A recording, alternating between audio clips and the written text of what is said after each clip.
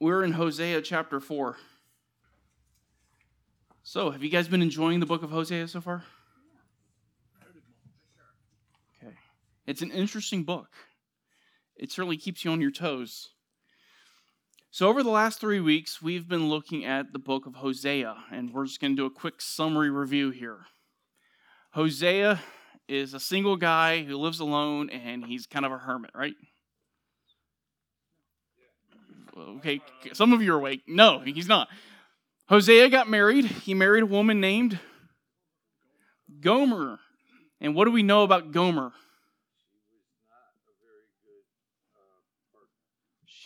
She was not a very good wife. She was unfaithful. She was a harlot. God commanded Hosea in chapter 1 to go out, find a harlot, and marry her. He went out, he found Gomer, and he married her. And they had how many kids together? 3 kids. Ooh, bonus question. What were the names of the kids? Jezreel? Lo-Ami? Lo-Ruhamah. Lo-Ami means not. That's the extra bonus question. Not my people. And Lo-Ruhamah? No compassion, no mercy. So Jezreel was named after the valley of Jezreel, where Jehu killed the northern and the southern king, and God promises he's going to end Jehu's line, also in the valley of Jezreel. Lo-Ami is a judgment on the people. It's a reversal of the promise in the Old Testament where God said, I will be your God and you will be my people. And so now he reverses and says, nope, you're not my people. And Lo-Ruhamah is a promise that they are not going to receive any mercy. They're not going to receive the compassion of God. So chapter 1, the 3 children are a metaphor for the judgment of God. And it's the judgment of God on which nation? The northern kingdom or the southern kingdom? The northern. Chapter 2, we have Hosea, and Gomer is still being used. The metaphor is still being used. Hosea is picturing God. Gomer is picturing Israel. And it describes Israel's relationship with Yahweh. And it's not a very good one, is it? And then in chapter 3, we saw again last week, we had the same idea. Hosea is told to go back and to love your wife again. In all of these, we have a starting point. The starting point is judgment. And in all 3 chapters so far, it's ended with what? Restoration. Every chapter so far has had judgment and an ending in restoration. I hope you have enjoyed that. That's about to end. From here, he does show some of God's grace and mercy. But from chapter 4 through 14, most of the remaining text is a deep dive into the sin and the apostasy of the nation of Israel and the judgment of God on that nation for their sin. It's also going to change in that the first 3 chapters were easy to outline. They were easy to tell where the divisions were. From every commentary you read, they agree. Chapters 1 through 3 is a section. You get into chapter 4 through 14, and there's no agreement with anyone, anywhere, for any reason on the outline. They don't agree on the outline at all. The other difference here is chapters 1 through 3 are relatively easy to understand. If you just take the text for what it says, and you apply some basic rules to your hermeneutics, you can come to a meaning. And most of the commentaries agree on the big aspects of it. By the time you get into chapter 4, if you guys go home and read a couple commentaries on Hosea, you're going to recognize there's a lot of disagreement in a lot of areas. So this morning, we're going to start with chapter 4. We're going to start chapter 4, verse 1, and we're going to go through chapter 5, verse 7. It's a lot of text, I know. Okay? All right. Chapter 4, he's going to take Israel to court. In chapter 4, we have God being pictured as a courtroom attorney.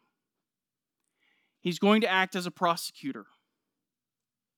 So I have on your handout, Israel goes to court. They're taken to court by Yahweh. Notice chapter 4, verse 1. Let me actually turn there in my Bible. Chapter 4, verse 1, he says, "Listen to the word of the Lord, O sons of Israel, for the Lord has a case against the inhabitants of the land." Listen to the word of the Lord. Again, this is kind of mirroring chapter 1. The Lord has something to say to them. He has a case against them. The word here for case is a legal suit, a legal claim. It's what you would do when you take someone to court. I have a case against you.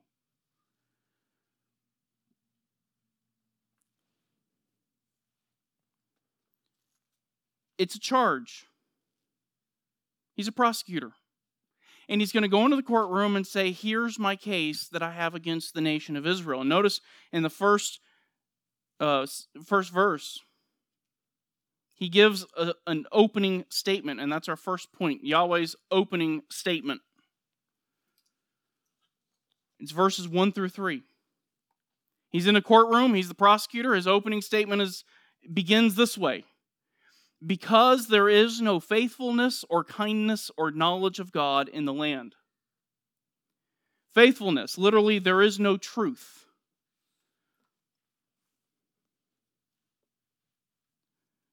Okay, there we go.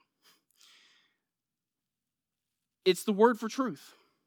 God is always truthful. God is the God of truth. He keeps his word. What he says, he does. What he claims is true. This does not mark Israel. It's translated as faithfulness. They're not faithful to what they say. They're not faithful to what God has said. There's no faithfulness. There's no kindness. The English here just doesn't do it justice. This is the Hebrew word kesed. Anybody heard that word? Kesed? Nobody's heard that word. It's the same word out of Psalm 1. Blessed is the man who does not walk. Right? It describes the loving kindness, the faithful love of Yahweh. It's his everlasting, his unfailing, his dependable love. Psalm 63:3, he says, "Because your loving kindness is better than life." This is one of his attributes. He's truthful and he has loving kindness. And God looks at Israel and says, "You're my people, but you're not marked by truth, and you're not marked by love. You don't have any of my attributes." And the question is, how can you be his people and not resemble him at all? And that's exactly where he goes. Notice at the end of verse 1, he says, "There is no knowledge of God in the land." What? Because the statement there is very clear. There is no knowledge. None. Zero. They demonstrate no actual, real, lived out, experiential knowledge of God. How can he make this claim? These are the people of God. These are the people that God delivered from the nation of Egypt. These are the people he walked with them through the wilderness for 40 years. These are the people he delivered them and gave them the land of Canaan. How can he now say there is no knowledge of God? He says that because their lives prove they don't know God. They're unfaithful. They're unloving. And if you want to see how unfaithful and how unloving they are, look at verse 2. There is swearing, deception, murder, stealing, and adultery. Now in the Hebrew, the first two words, "there is not actually in the text. This is just a list of verbs connected by conjunction. So if you just translate it in a very wooden fashion, it says swearing and lying and murder and stealing and adultery. It doesn't even identify like a person. He is swearing or he is lying or she is lying. It just gives the verbs. And it focuses exclusively on the action. But it does tell us something about the timing. These are called infinitive absolutes, which is a grammatical term. When they're paired together like this, it tells us that these actions are occurring simultaneously. when they're paired together, they're occurring simultaneously. So if you look at the first one, swearing and deception is how the NASB translates it. Swearing here doesn't refer to cursing. It refers to swearing an oath, making a vow.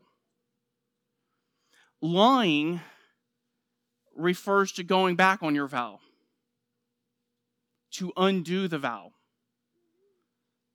So I'm going to make a silly scenario. Michael comes to me, he's a purist and he doesn't preach from an iPad.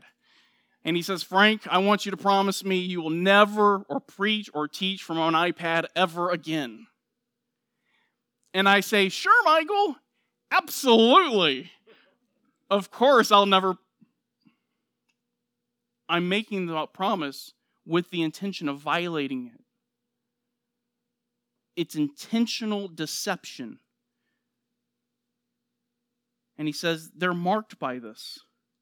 Murder, stealing, and adultery, I don't think you really need me to explain what those three are. But then he makes another shocking statement at the end of verse 2.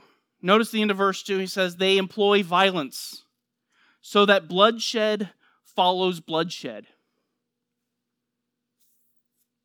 They employ violence is really just one word in the Hebrew text. And it refers to breaking or smashing. In this phrase, bloodshed follows bloodshed, you could translate it this way: blood touches blood. Here's the idea. They're murdering. The blood from this murder flows and touches the blood from this murder. It kind of connects back into that whole simultaneous thing. But it demonstrates how often and how much violence there was in the nation of Israel. This is the northern kingdom. Is this how people who know Yahweh behave? Should this describe the people of God? Yahweh gets up in the courtroom and his opening statement presents the defendants as being cold, callous, deceptive, unloving, and downright murderous. And he closes his statement in verse 3. If you look at verse 3, he says, therefore the land mourns, and everyone who lives in it languishes, along with the beasts of the field and the birds of the sky and also the fish of the sea.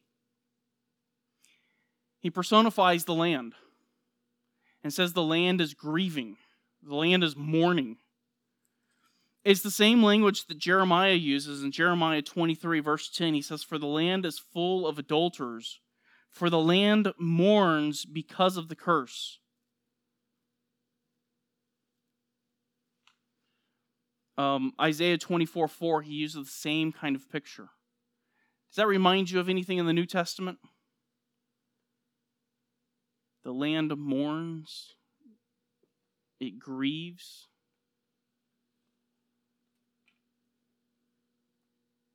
Changed land to creation. Creation groans. Sin is costly. Romans 8:19, for the anxious longing of creation waits eagerly for the revealing of the sons of God, waiting for the curse to be removed. The idea here is simply that sin is costly, that sin has a consequence for the entire nation, for all of the creation.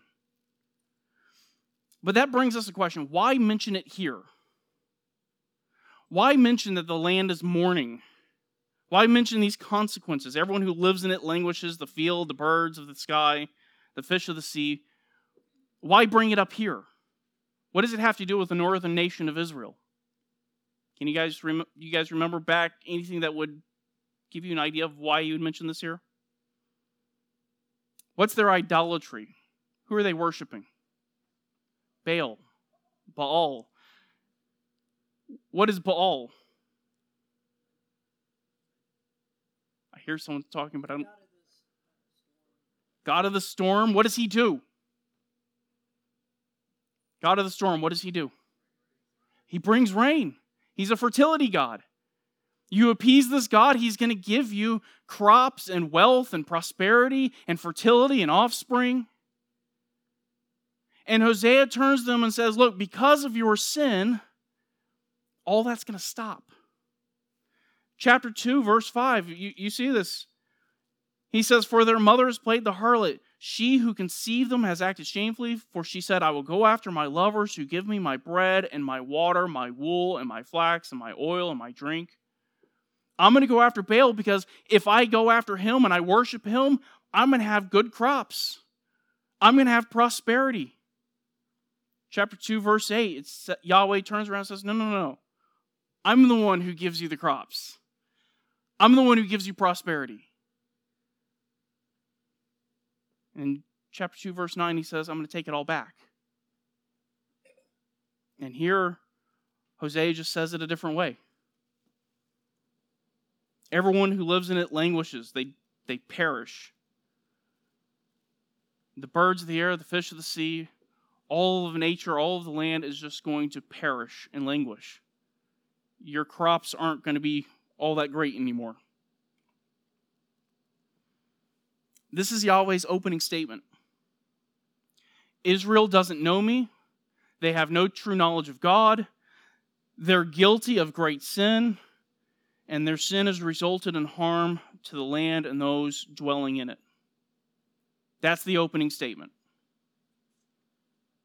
All right, what's the next thing the attorney does when he goes to court? He presents evidence. He gets up, he gives his opening statement, tells them what he's going to tell them, and now he's going to prove his case. He's going to prove they don't know God. He's going to prove that they are guilty of great sin. His first piece of evidence. This is the second point in your handout. Yahweh's evidence against the priests. This is verses 4 through 11.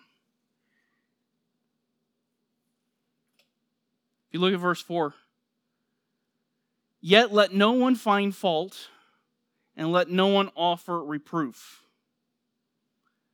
Let no one find fault. Let no one point their finger at anybody else. Don't start blaming other people. Don't start blame shifting and accusing people. Let no one offer reproof. Don't go around and start correcting everybody. But the final phrase of the statement is where you find a little controversy. And the controversy is twofold. One, there's a textual variant there. And two, the Hebrew is really difficult. And so, depending on what you read, you'll come to a different conclusion. The NASB translates that last part, "For your people are like those who contend with the priest." Anybody reading the ESV? It's okay, you can admit it. No one's reading the ESV, okay. ESV says, "For with you is my contention, O priests." Now, honestly, the ESV reading here makes it seem a little bit easier to understand. "For my contention is with you, O priest." That seems to make this passage easier to understand. The problem with the ESV here is that requires that you change the Hebrew text quite a bit. And it also requires that you interpret quite a bit to get to that translation. The NASB sticks closely with the text. And the text is just difficult. And that's probably why they stuck with it. In textual criticism, the harder reading is usually the right one. Scribes were more likely to change it to make it easier than they were to change it to make it harder. And so the harder reading is likely the correct one. So what does he mean here at the end of verse 4 when he says, "For your people are like those who contend with the priest"? The idea here is that the conduct of the people is an indictment against the priests. The greatest evidence that Yahweh has against the priesthood is the lawless, sinful behavior of the people. The people are spiritually immature, they're ignorant, and they live sinful lives that demonstrate they have no idea who God is. And that is the fault of their spiritual leaders. That is the fault of the priests. You want to see how well they're doing their job? Just look at the lives of the people, and you'll see how well those priests are doing their job. This is a far cry from the Apostle Paul. When the Apostle Paul wrote to the Corinthians, 2 Corinthians 3, he says, "You are our letter, written in our hearts, known and read by all men." If people want to know about my ministry, I can just point them to you, Corinthians. The priest can't do that here.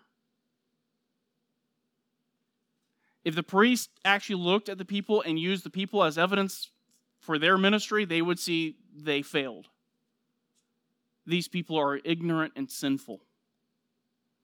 And when the people turn around and start pointing fingers at one another and start showing other people the other people's sin, it's just evidence of how much the priests have failed. Verse 5, "So you will stumble by day, and the prophet also will stumble with you by night, and I will destroy your mother." He says the priest will stumble. He doesn't tell you how they're going to stumble. He doesn't qualify it. Most people would say this is not talking about them stumbling in the sense of falling into sin. This is a judgment of God. The statement "stumble by day and night" just means that they're going to stumble at all times. It's going to be a day in, day out kind of thing. So what does he mean here by stumble? Depending on which commentary you read, they'll come up with a different conclusion. This is what makes this passage really hard. He says things and doesn't qualify them. But I did read one that I thought was interesting. One possibility is found down in verse 11. He says, "Harlotry, wine, and new wine take away understanding." The word here for stumble literally refers to stumbling, falling over.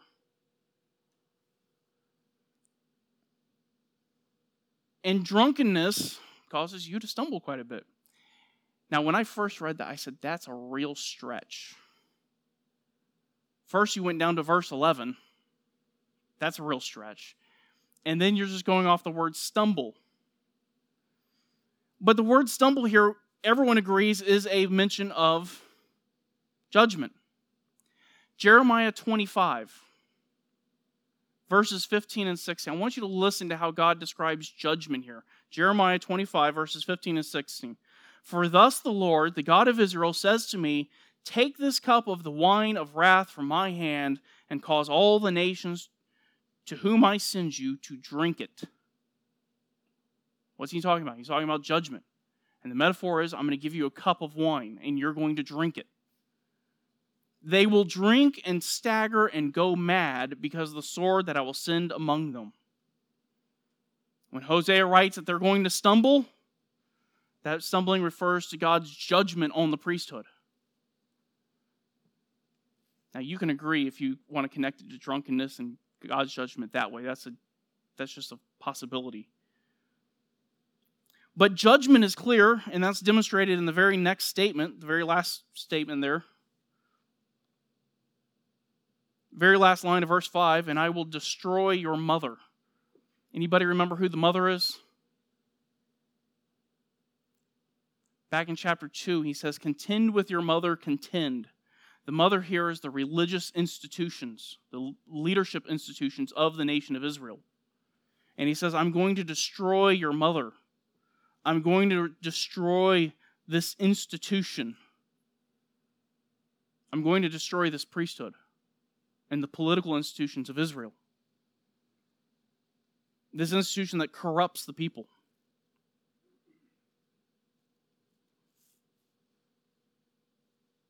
And this statement is in parallel with the following statement. Look at verse 6. "My people are destroyed for a lack of knowledge." Again, destroyed is just another reference to judgment. But here it's not the active judgment of God in the sense that God is going to rain fire from heaven. The destruction here is the consequence of ignorance. They're destroyed for a lack of knowledge. The people. One commentator wrote it, the laity, if you want to be very Roman Catholic about it. The ordinary folk. They're being destroyed. They're being ruined because they're ignorant. They don't have any real sound teaching. They don't know God. Their religious leaders have left them empty and alone. Their leaders have refused to teach them anything. Instead, the priests were engaged in sinful lifestyles. The priests were chasing after sin. We'll see this in a few minutes. And they began using their position as priests, as religious leaders, not to help the people, not to shepherd them, but to advance themselves, to bring themselves wealth. And in so doing, they led the people into more sin. And he's going to mention that in a few verses. And to be sure, the people were ignorant, but they willfully followed. Can you guys think of any verses in the New Testament that talk about leaders who lead people into sin?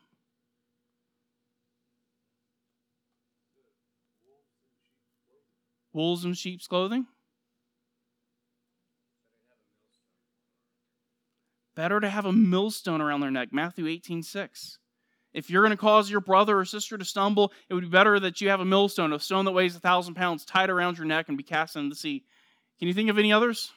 There's one other that I'm thinking about. Warning people about if you want to be a teacher. James 3:1. Let not many of you become teachers, for they will incur a stricter judgment.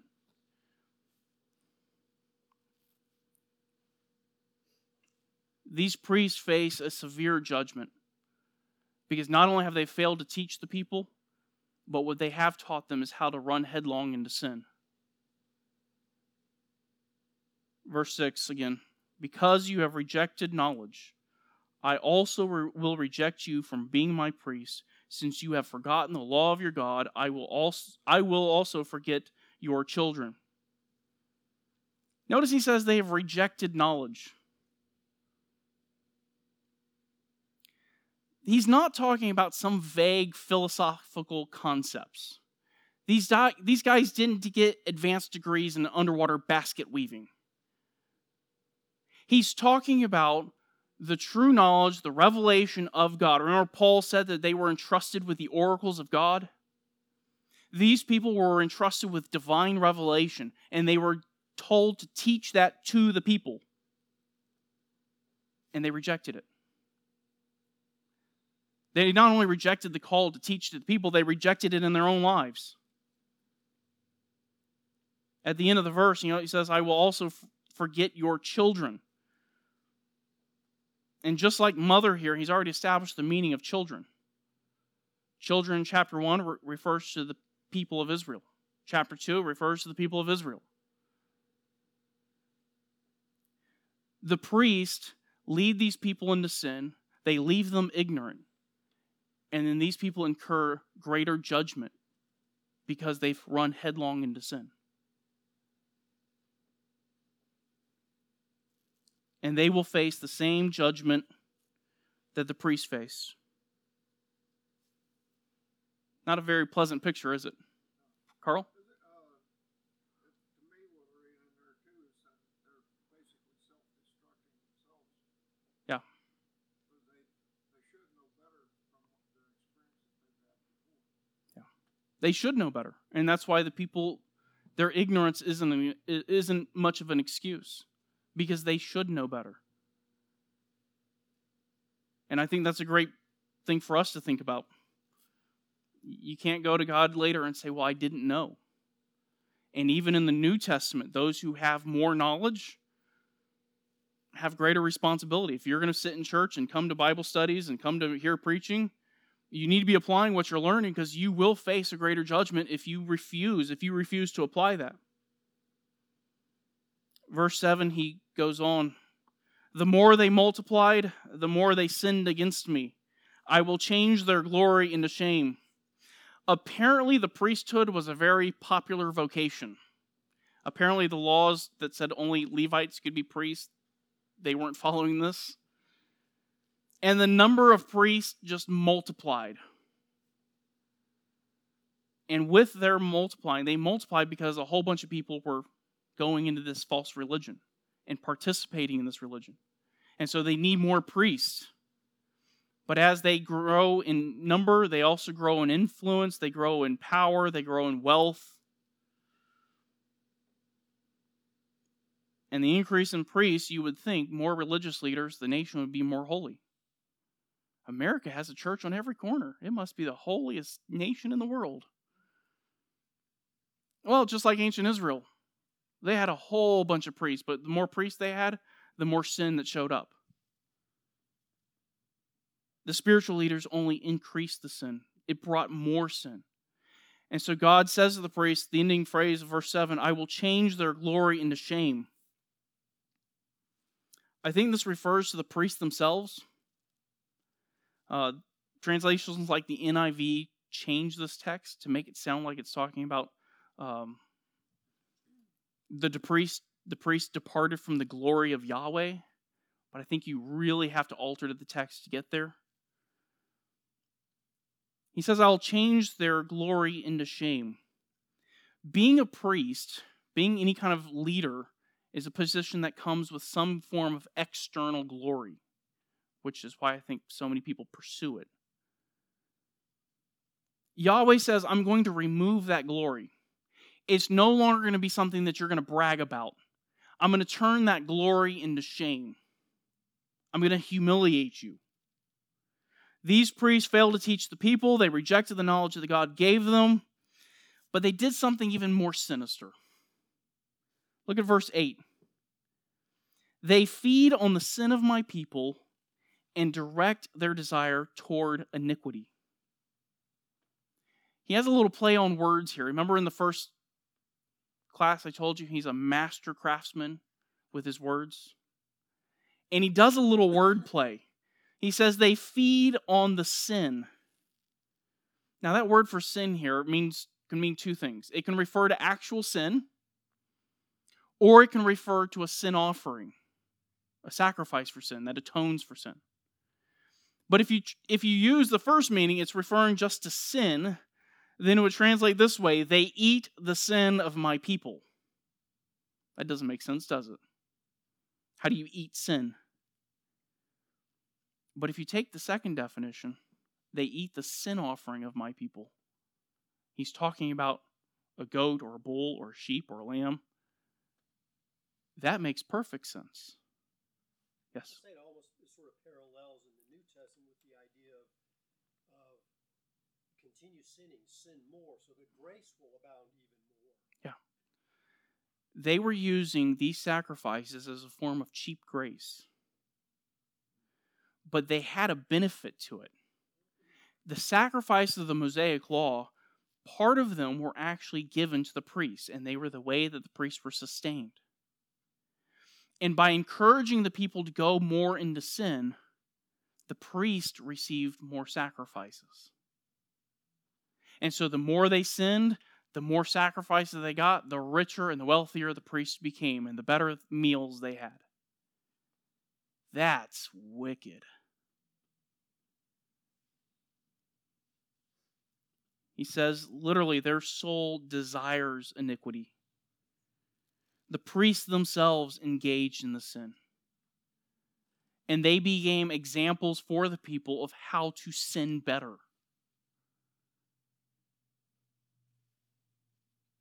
And then they would use this false worship to offer people cheap grace where they can remove their sin.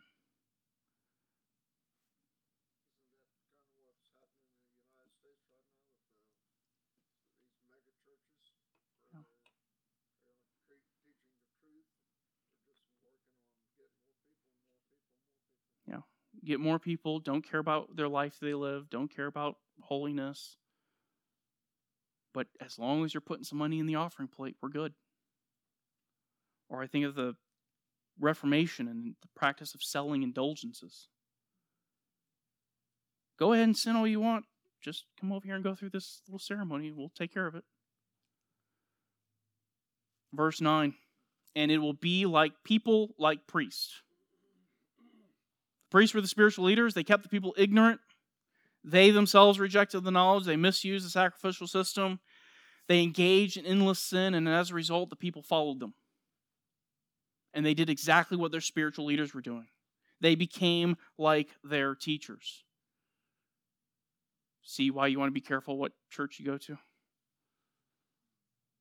You'll become like your teachers. Into verse 9, so I will punish them for their ways and repay them for their deeds. How is Yahweh going to punish them? I have to speed up here because we're going to run out of time.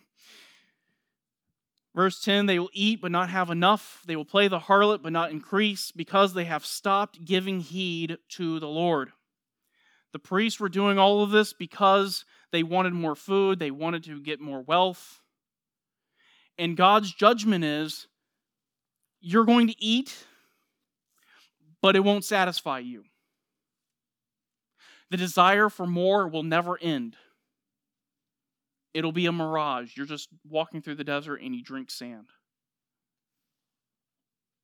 He says they will play the harlot, but he pairs that with but not increase, which is likely a reference to actual prostitution.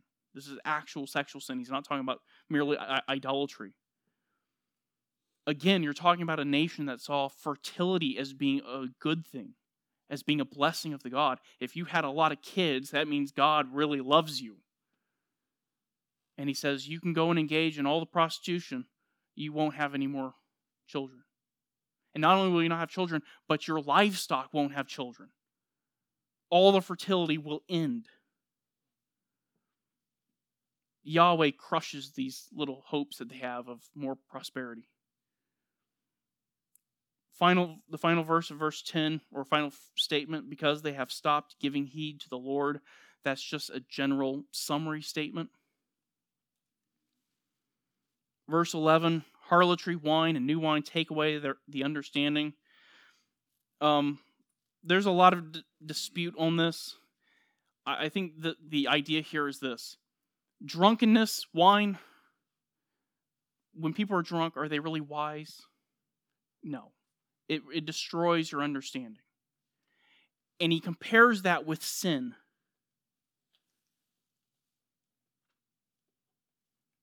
Harlotry, sinful living, sinful desires, distort and corrupt your mind. They distort and corrupt your ability to think. And this is a really big part of Yahweh's next piece of evidence. Point number 3 on your handout. Yahweh's evidence against Ephraim. All right, here's a quiz. What is Ephraim?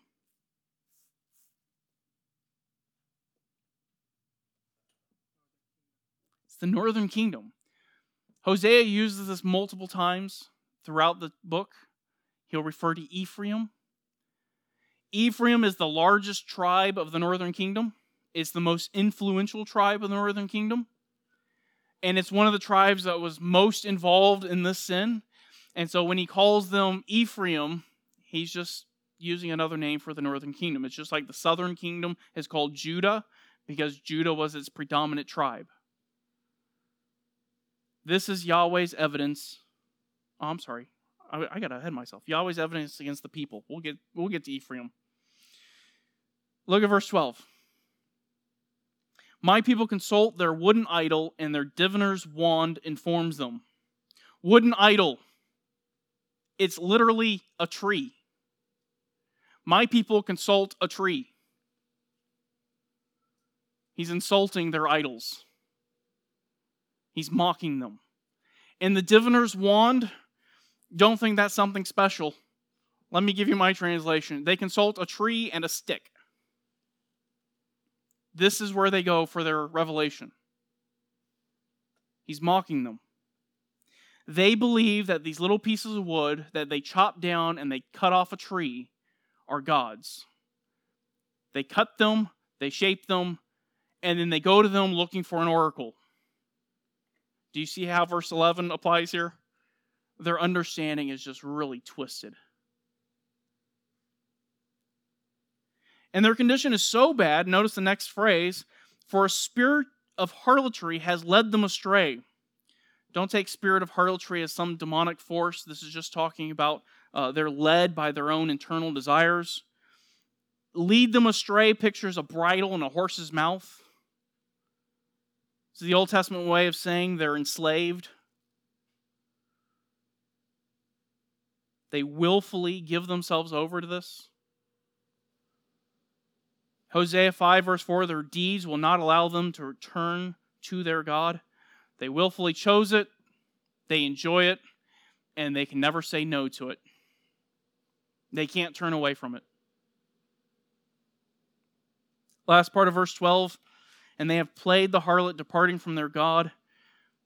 Look, you can only worship one God. You're only going to be devoted to one. And as they turn away from Yahweh and worship the false god, they can't embrace Yahweh at the same time. Syncretism never actually works. To embrace one is to reject the other. And as they embrace as they embrace Baal, they have to reject Yahweh. Verse 13, they offer sacrifices on the tops of the mountains and burn incense on the hills under oak, poplar, and terebinth. You probably understand all those other terms. Terebinth is a reference to a large tree. They believe it's probably something like an evergreen, but it's just a very large tree. Their false worship was pervasive. It was going on everywhere. Jeremiah 3:6, then the Lord said to me in the days of Josiah the king, have you seen what faithless Israel did? She went up on every high hill and under every green tree, and she was a harlot there. Their spiritual ignorance was widespread. It was prevalent. It was everywhere. This also means that the priests made this false worship appealing. People wanted to participate in this. This wasn't a dull drudgery. Notice the end of verse 13. They said, because their shade, speaking of these trees, is pleasant. They enjoy this. They find benefit in this. What kind of benefit do you think they're getting here? Well, first of all, they're going up and they're having these sacrifices under nice, big, shady trees. And it's believed in these sacrifices the people actually got to participate in eating the sacrifice. So it's like having a religious lunch, a little picnic. But shade is also a term that's used to describe protection and provision. It was a term that Yahweh used to to describe His protection and provision. Psalm 121, the Lord is your shade on your right hand. The sun will not smite you by day. There's protection, nor the moon by night. The Lord will protect you from all evil. He will keep your soul. The Lord will guard your going out and your coming in from this time forth and forever. Shade is a reference to the protection and the provision of God. And they look at Baal and they say, Baal's shade is wonderful. Jeroboam I is our king. We're going through a time of national prosperity. Life is good. These gods are good. And they believed that all of their prosperity was coming from Baal rather than Yahweh. Very next phrase, therefore your daughters play the harlot and your brides commit adultery. It's a transitional statement that just closes out this verse. The people engage in idolatry over and over and over again. Where people get confused is verse 14. Verse 14 says, I will not punish your daughters when they play the harlot or your brides when they commit adultery. Wait, he just said they were committing idolatry. Is Yahweh now saying He's not going to judge sin? Is Yahweh now cool with the sin? I don't think anyone here would agree with that. I don't think He's abandoning justice. But I do think He is pointing out that there is someone who has more culpability here. Notice verse 14 again. He says, for the men themselves go apart with harlots and offer sacrifices with temple prostitutes. So these men who are supposed to be the leaders of their homes, who are supposed to be the moral examples, are participating in these sins and therefore have more culpability. Some have said this verse can be viewed as God bringing judgment on these women for their sin, in the sense that He's going to leave them alone and let them continue on. This is the same as Romans 1. Right. Yeah, some have thought that he was saying that would be like Romans 1, where God just kind of turns them over. And that does appear here in chapter 5. But I don't think that works here, because he puts masculine pronouns here. He says they go with harlots. And those are both masculine, speaking of the men. And he repeats it and emphasizes it. And so his point is not the sin of the women. The point is that these men have abandoned their responsibilities and that they are now going after and engaging in this. They are going to these women. They are paying them. They are encouraging this behavior. This verse ends with a statement, so the people without understanding are ruined.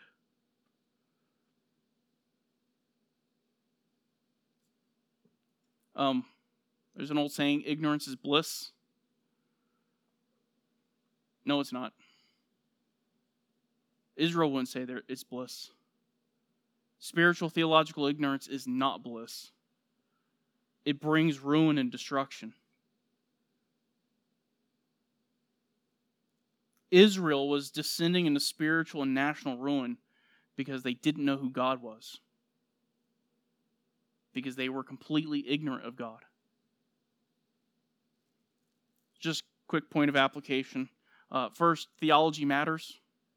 You hear people say, well, we don't like doctrine, don't get... Doctrine would have saved them a lot of pain.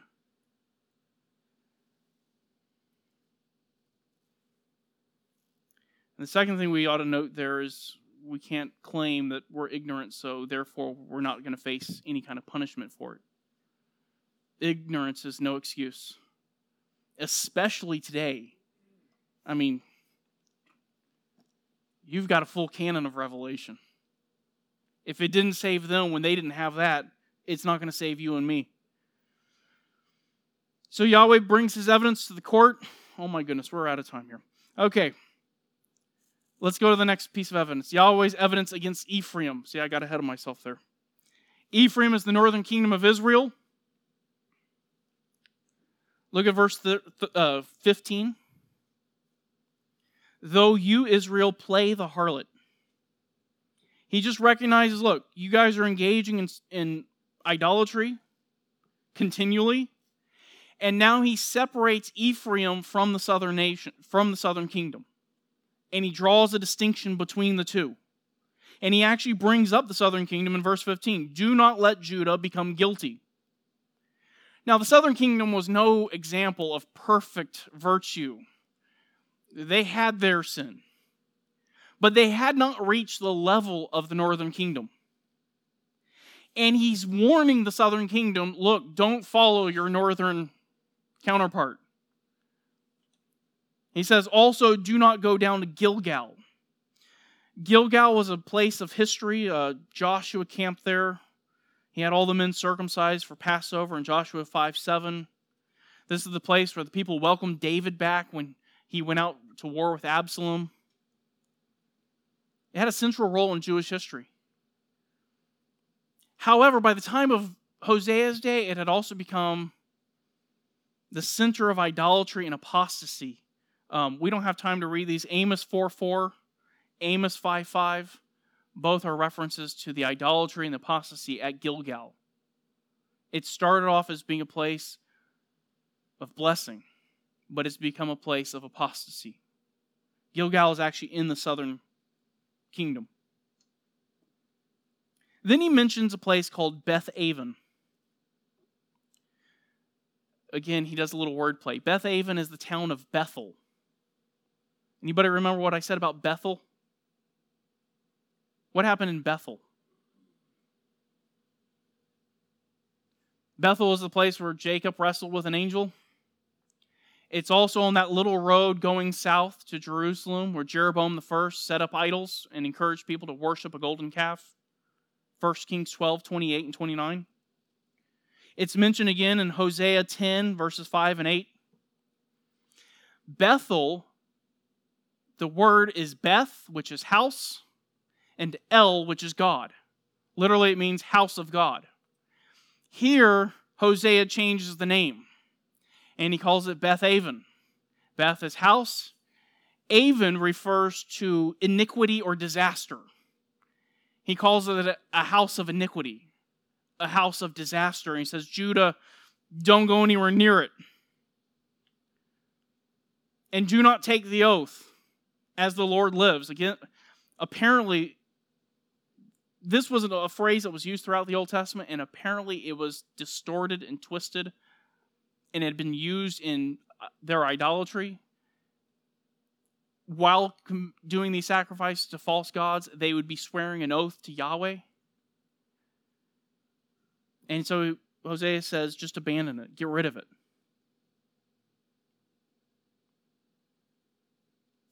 He then sets the northern kingdom apart in verse 16. And he gives a very unflattering description of the northern kingdom. Verse 16, since Israel is stubborn like a stubborn heifer, can the Lord now pasture them like a lamb in a large field? A stubborn heifer is a cow. Now, cows can be stubborn. And when cows get stubborn, you get a cattle prod and you poke them and you get them to move. Here's the argument. I can't treat you like sheep if you're going to act like a stubborn cow. And you're acting like a stubborn cow. How do you expect me to guide you like a shepherd of sheep? Not a very flattering picture, is it? Verse 17, Ephraim has joined idols, let him alone. And again, this is where we have that Romans 1 picture. Let him alone. God is going to back off. He's going to let the northern kingdom run headlong into their sin so he can bring about more judgment. That's Romans 1. Romans 2, he says they're storing up wrath for the day of wrath. God is done with the northern kingdom. All that's left for them is judgment. Verse 18, their liquor is gone. They play the harlot continually. Their rulers dearly love shame. Liquor here is a reference to strong drink. It's gone because they drank it. And now they are drunk. And while they are drunk, they play the harlot. They're engaged in idolatry and fornication, and their rulers love shame. Their rulers love lewdness. They love what is sinful that should make them ashamed. They love it, and they follow after it. And that love of sin, verse 18, he describes it in judgment. The wind wraps them in its wings, and they will be ashamed because of their sacrifices. This verse is highly debated. I think the wind here just refers to judgment, the judgment of God. Jeremiah 4, verse 11, he talks about judgment against Jerusalem. He says, a scorching wind from the bare heights in the wilderness in the direction of the daughter of my people. That's talking about judgment on Jerusalem. Jeremiah 51:1, the same idea. So Hosea, verse 18, he's just talking about judgment. And as a result of that judgment, when God does bring that judgment, he says they're going to be ashamed of their sacrifices. They're going to look back on all this false worship, and they're going to be ashamed.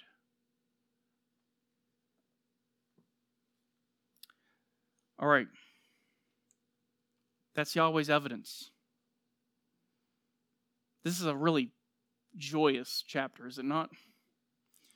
I can see it on your faces. This is like wonderful. Yahweh has one more thing to say. It's our last point on your handout. And this will go a lot faster. Yahweh renders his verdict. Yahweh renders his verdict. Up until this point, Yahweh has been the prosecutor, and his job has been to present evidence. And now he's going to change positions in the courtroom, and now he's going to be the judge. He is the judge, he's the prosecutor, and he is the jury. And he will also be the executioner. Chapter 5, verse 1, hear this, O priest, give heed, O house of Israel. Listen, O house of the king, for the judgment applies to you, for you have been a snare at Mizpah and a net spread out on Tabor. Just like in chapter 4, verse 1, there's a call to listen. And this time he identifies three groups. The priests, the house of Israel, the people, and the house of the king, the political leadership. And he says, this judgment applies to you. This verdict applies to everyone equally. None of you are going to escape this. And he mentions Mitzpah. In 1 Samuel 7, this is where Samuel gathered the leaders of the nation. And he gathered them there so that they could confess their sin of mishandling the Ark of the Covenant. Tabor was the place that some of the tribes refused to respond to the call to battle. Remember in Judges with Deborah and her husband Barak? They called for tribes to come to battle, and a lot of them refused. Both locations are places where the leadership of Israel failed. Instead of protecting the people, they became a trap. These are hunting terms. They became a trap and a snare and a net, trapping them, leading them into sin. Verse 2, the revolters have gone deep into depravity. Revolters here just refers to people who have turned away from God. They have gone deep into depravity, but I will chastise all of them. If you read the commentaries, they go through some amazing manipulations of the text to make this say something different. Well, this actually means he's talking about digging a pit because he has to continue the hunting metaphor. And look, you don't need to do that. Okay, verse 1, the leaders caused the nation to stumble. They've cast a net and ensnared the people. Verse 2, they've departed from Yahweh and they've sunk deep into their sin. This is moral decline. Hosea 9:9, they have gone deep into depravity. I'll withhold explaining that verse until we get there. That's a very interesting verse. And as a result, God is going to chastise them. He's going to bring discipline. And if you think someone's going to be able to argue with God and say, no, God, you've got this wrong. Verse 3, I know Ephraim, and Israel's not hidden from me, for now, O Ephraim, you have played the harlot. Israel has defiled itself. Literally in the Hebrew text, I know Ephraim.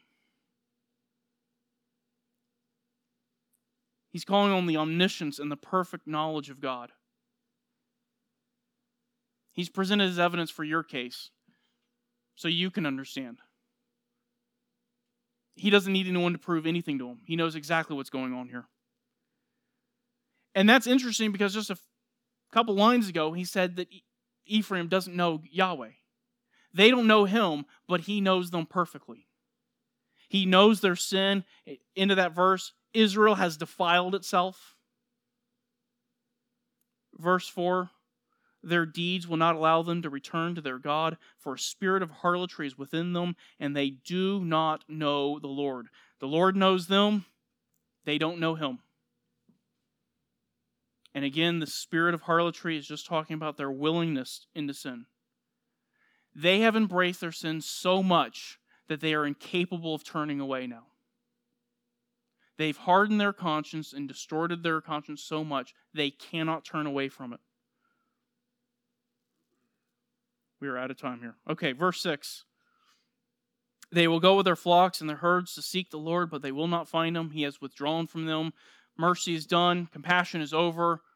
You had an opportunity to seek the Lord. I'll give you two verses here that you can look at. 2 Chronicles 15:2 says, and if you seek him, he will let you find him, but if you forsake him, he will forsake you. And if you think that's just temporary, 1 Chronicles 28:9, he will forsake, but if you forsake him, he will reject you forever. That's exactly what Israel's getting. 1 Chronicles 28, verse 9. This is judgment. He's leaving them to themselves. This is that Romans 1 kind of judgment, turning them over to their own sin. Verse 7, they have dealt treacherously against the Lord, for they have borne illegitimate children. Now the new moon will devour them with their land. They have borne illegitimate children. That is, every generation is more wicked than the previous one. And they all follow after. And now the new moon will devour them with their land. That's a very interesting play on word. The new moon was a part of the appointed feasts and festivals of the Mosaic Law. It was the time where you would offer sacrifices to renew your relationship with Yahweh. And now he says the new moon won't be a time of renewing your relationship with Yahweh. It'll be a time where Yahweh brings judgment. Okay, everybody's nice and uplifted now? That was a very happy chapter, wasn't it? All right, well, I'm a little over time, so if you guys have questions, you are free to come and see me right after, and I'll try to answer your questions. Let's pray real quick. Father, we thank you so much for your word. We do appreciate your word. It's not always easy to hear about sin and judgment, but it's important that we recognize that the sin of Israel is the same kind of sin that is in our hearts, and we need to understand the wickedness of sin. But as we see the wickedness of sin, we just see the glory of Christ and the beauty of the salvation that you have promised. And so we just ask that you would help us to see this, and we ask this in Christ's name. Amen.